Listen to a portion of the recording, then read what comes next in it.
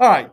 So this review, Unit 4, was the courts and criminal justice. Okay. And so for us, we do concentrate on the federal level of the courts and not so much on the state level.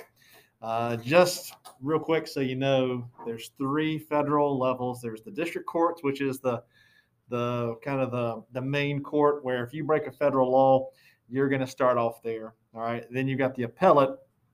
So if you appeal, if you don't like the outcome and you have a valid appeal, you can always appeal to the appellate court.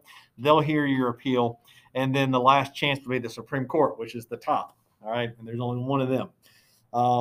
At the state level, it's kind of similar. It doesn't really, for the review, doesn't really matter. But just so you know, for the states, you got a state Supreme Court, you've got state appellate courts, and you also have all these state courts, basically the county courts and all that kind of stuff. So where you end up just depends on what you've done. If you break a state law, a federal law, who charges you, and all that kind of good stuff. Hopefully you never end up in court. So hopefully none of this stuff ever matters to you. But you never know. Okay, you never know. All right, so let's get going with the review. You've got the Supreme Court basics. First off, how many Supreme Court justices are there? There's 9. Okay. Now that number is not set in stone. It is not written anywhere. It is just a decision by Congress to have 9. We've had 9 as the number since about 1867, but we've been as low as 5 and as high as I think 13 maybe. And so that's why if you paid attention to the last election, there was a lot of talk of potentially expanding the Supreme Court, but so far they haven't. All right, the process to become a Supreme Court justice. It's a 2-step process. First off, you have to be appointed or nominated by the president. Okay, so to become any federal judge actually is appointed by the president, not just the Supreme Court, but the Supreme Court is who we focus on all the time because they're the highest court. So you get appointed by the president, and then you're approved by the Senate. Okay, so you're appointed by the president, and then you get approved by the Senate. That's an important thing. It is not Congress. It is not the House. It is the Senate only. All right, the process to hear a case. So the Supreme Court gets to pick and choose their cases. There was an old show. Y'all are probably too young to have watched it, but it was on Fox. It was called House, Dr. House. And in this show, this doctor got to pick and choose his cases. He only took on patients that interested him, that he thought was a puzzle that was going to make him, I don't know. He only took on cases that excited him. The Supreme Court is similar in that they take a look at a case, all right, and they get to decide if they want to hear it. So how does it get to that point? Very quickly. So you have done something here at school, and you got arrested, and you decided to appeal, and you've just appealed and appealed and appealed, and it's worked its way up to the Supreme Court. Okay, cases don't just start at the Supreme Court; they have to work their way up. And so you have finally run out of appeals. The Supreme Court is your last chance. So your lawyer fills out the form, fills out the brief, basically saying this is why, this is what the facts are of the case. This is why it's a issue for the Supreme Court. This is why it's a constitutional issue. Lists all the reasons the Supreme Court should hear it. They will take a look at it. All 9 justices will take a look at your case, will take a look at your brief, and they will come together and they'll talk about it, and they'll decide, hey, is this a case we want to hear? A key thing you got to know here is that if 4 of the justices want to hear it, they then hear it. Okay, so if only 4, it only takes 4 justices to say, hey, this is a case that's worth the Supreme Court's time, that's worth the Supreme Court hearing. This question needs to be answered by the Supreme Court. If 4 of them want to hear it, then they will pull it up. Okay, getting that case, if they call your case up, it's this Latin word. It's called granting it the writ, W-R-I-T, of certiorari. And I can't say it correctly because it's Latin, and I don't speak Latin because it's a dead language. but it's spelled like Certiorai. So I don't know. Okay. But if you see something about the writ, WRIT, about granting the writ, that means it's pulling the case up. Okay. It means pulling the case up. Then lifetime terms, the benefits. Every judge, every federal judge is given a lifetime term, meaning they don't lose their office. They don't have to run for election. The president can't fire them. Congress can't fire them. They are there as long as they want to be. Okay, so they are there as long as they want to be. Why do they do that? Well, a couple of things. The main thing, and it kind of goes to what I think your discussion was about with activism versus restraint. We want the judges to not have to worry about anything other than making rules. Making decisions based on what the Constitution says. We don't want them to have to worry, oh, if I make this decision, it's going to upset this block of voters and they're not going to reelect me. If I make this decision, this interest group is not going to like me. They're not going to fund me. They don't have to worry about any of this stuff. They just get to make decisions based on what they think the law is, okay, or what the Constitution says, and that's the big thing, okay. It also protects them from a upset president. Like I said, the president can't fire them. Congress can't fire them. They also can't reduce their pay. All right, so it's all these protections so they can make rules and laws based on what the Constitution says. Okay, any questions about the Supreme Court? Okay.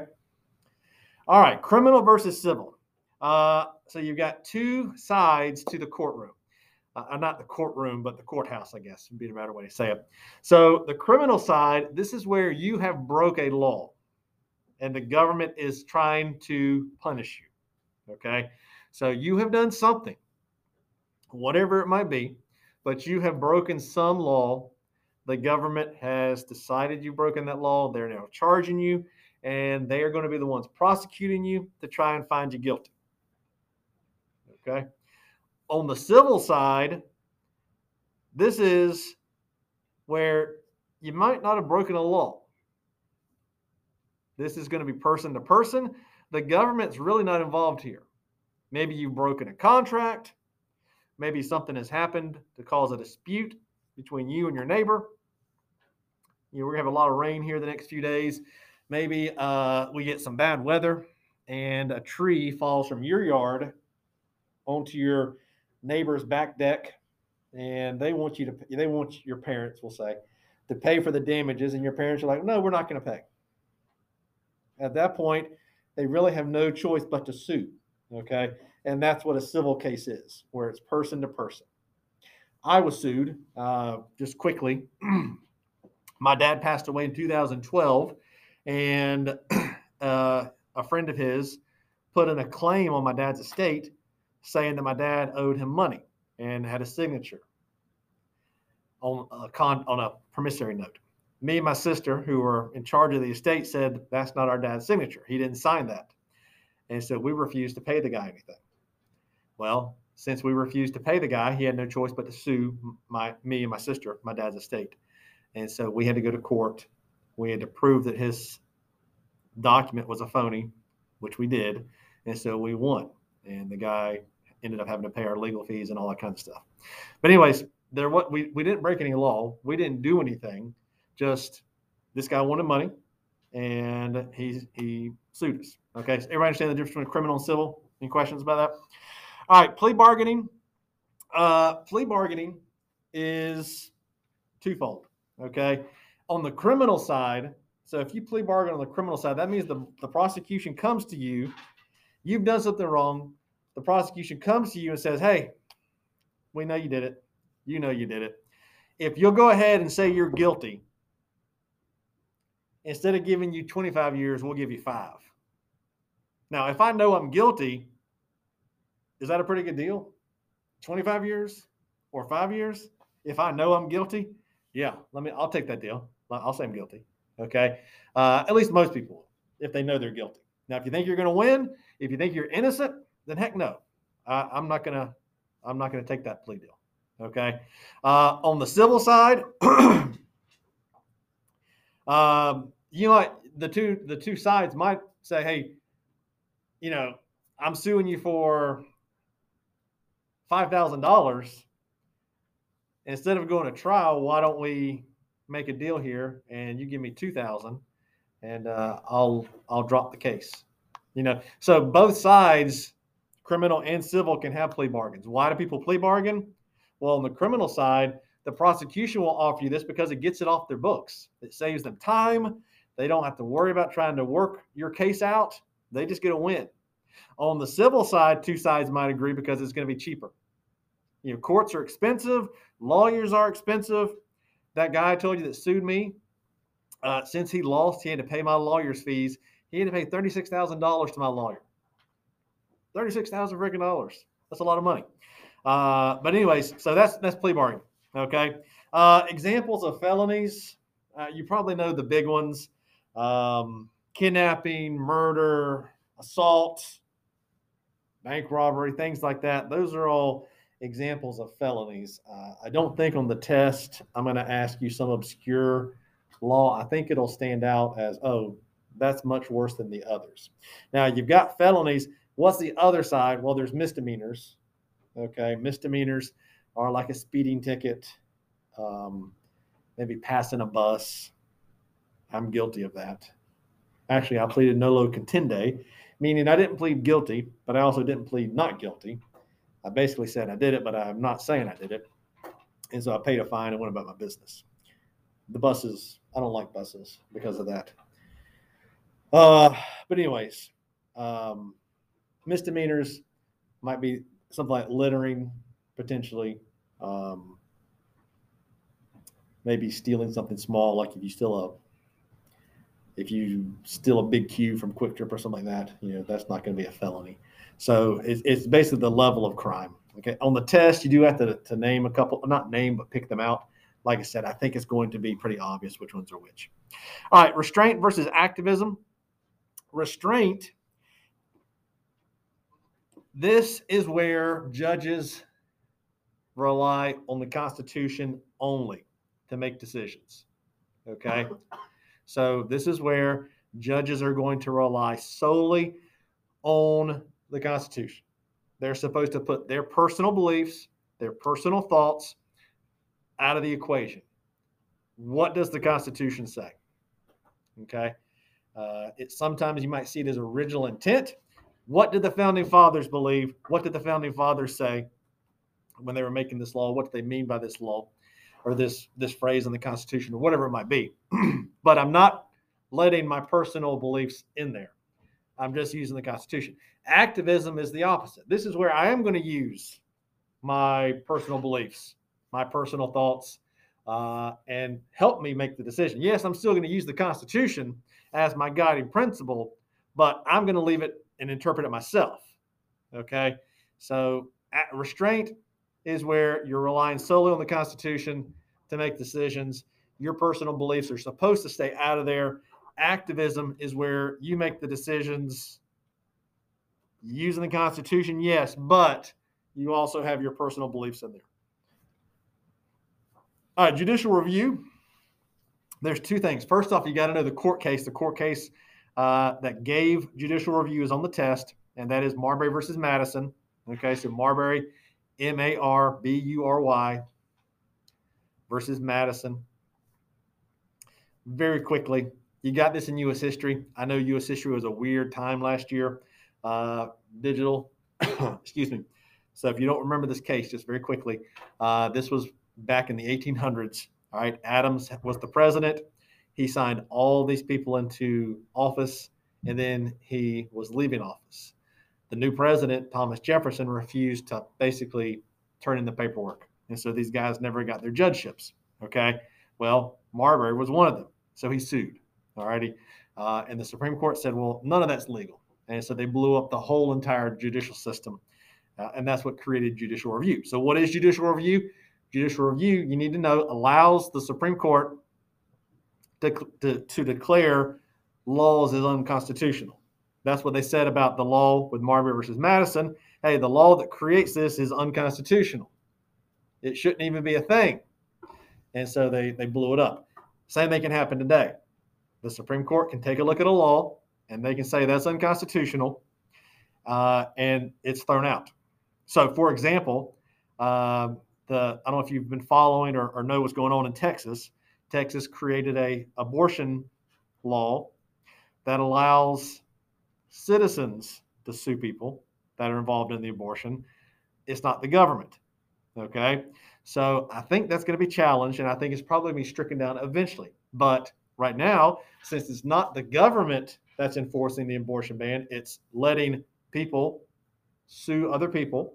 So if you go and want to get an abortion, the nurse that helps it can be sued. The doctor that performs the operation can be sued. The person that owns the building could be sued. If you take an Uber, the Uber driver could be sued. Anybody that helps you get that thing. So it's a really restrictive law. I personally think it'll be challenged and then overturned eventually. It's just got to get to that point. Okay. Is it okay with judicial review, though? It's where laws are overturned. All right. Due process. Due process is just all the things that you get when you are a suspect and arrested and on trial, excuse me, and then eventually thrown in jail. Hopefully that doesn't happen. But due process is going to be the fact that you get a lawyer, you get a speedy trial, you get a judge, a jury, all the things that come with a fair trial, you get in due process.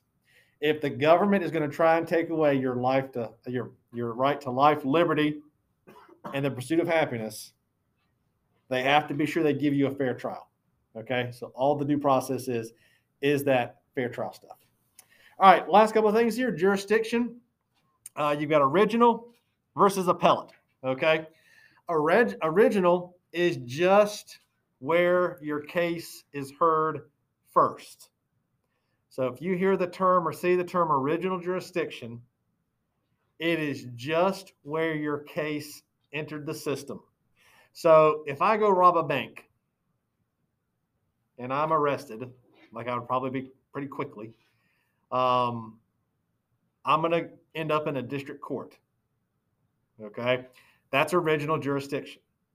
That is the first court to hear my case. When I passed that school bus so long ago, 15 years ago now, I still remember it because I'm very spiteful. But anyways, I had to go to traffic court. That was original jurisdiction. They heard my case first. Okay.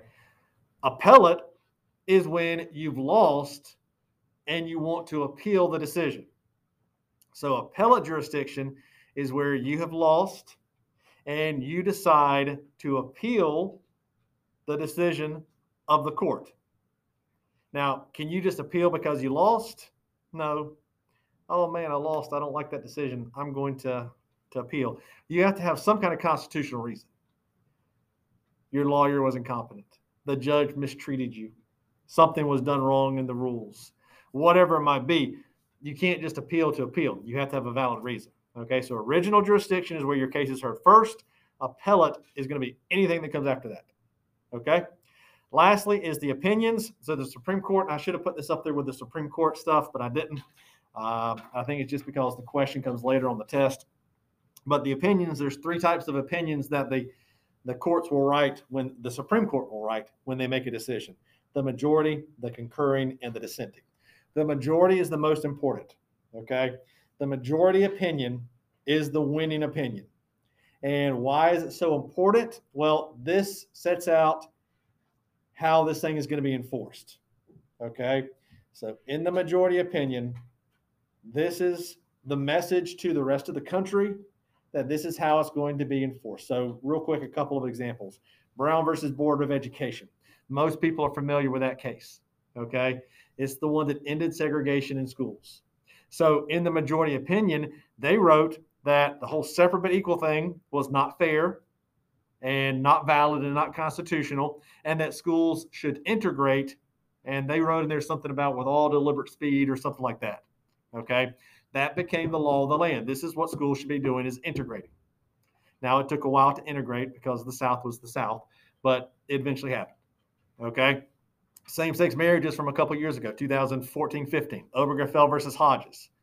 Some states were allowing same-sex marriages, others weren't. So in the majority opinion, the Supreme Court wrote, this is what makes a marriage, a legal union, whatever. I don't know what the wordage was. I haven't read that brief. But they define what a marriage could be, and it allows same-sex marriages. Okay? Is that okay with everybody? Concurring. So one person writes the majority, usually the Chief Justice, and then you've got people who agreed with them that want to write their opinion as well. So, hey, I agreed with the majority opinion, and they just write why they agreed. Maybe they agreed for a different reason. Maybe the majority opinion had this constitutional belief, and then the concurring opinion, I had something different, and I want to get it on paper, basically. Okay? And then the dissenting is going to be, hey, I don't agree with this decision. So I'm against this decision. I think my fellow justices are wrong, and this is why. Okay? Okay. Don't forget, everything is due on Wednesday, so you have the rest of this week. Then we have fall break. Don't want you to work on anything over the fall break. If you're listening to this on the podcast, if you have questions or concerns, you can always text me or social media. The Twitter is CHHSGov_civics, and I will respond to you there as well. All right, best of luck on the test tomorrow. Remember, we're in class, and rest in peace to my friend Jason Applin. He's the man. God bless you. All right, y'all take care. Bye-bye.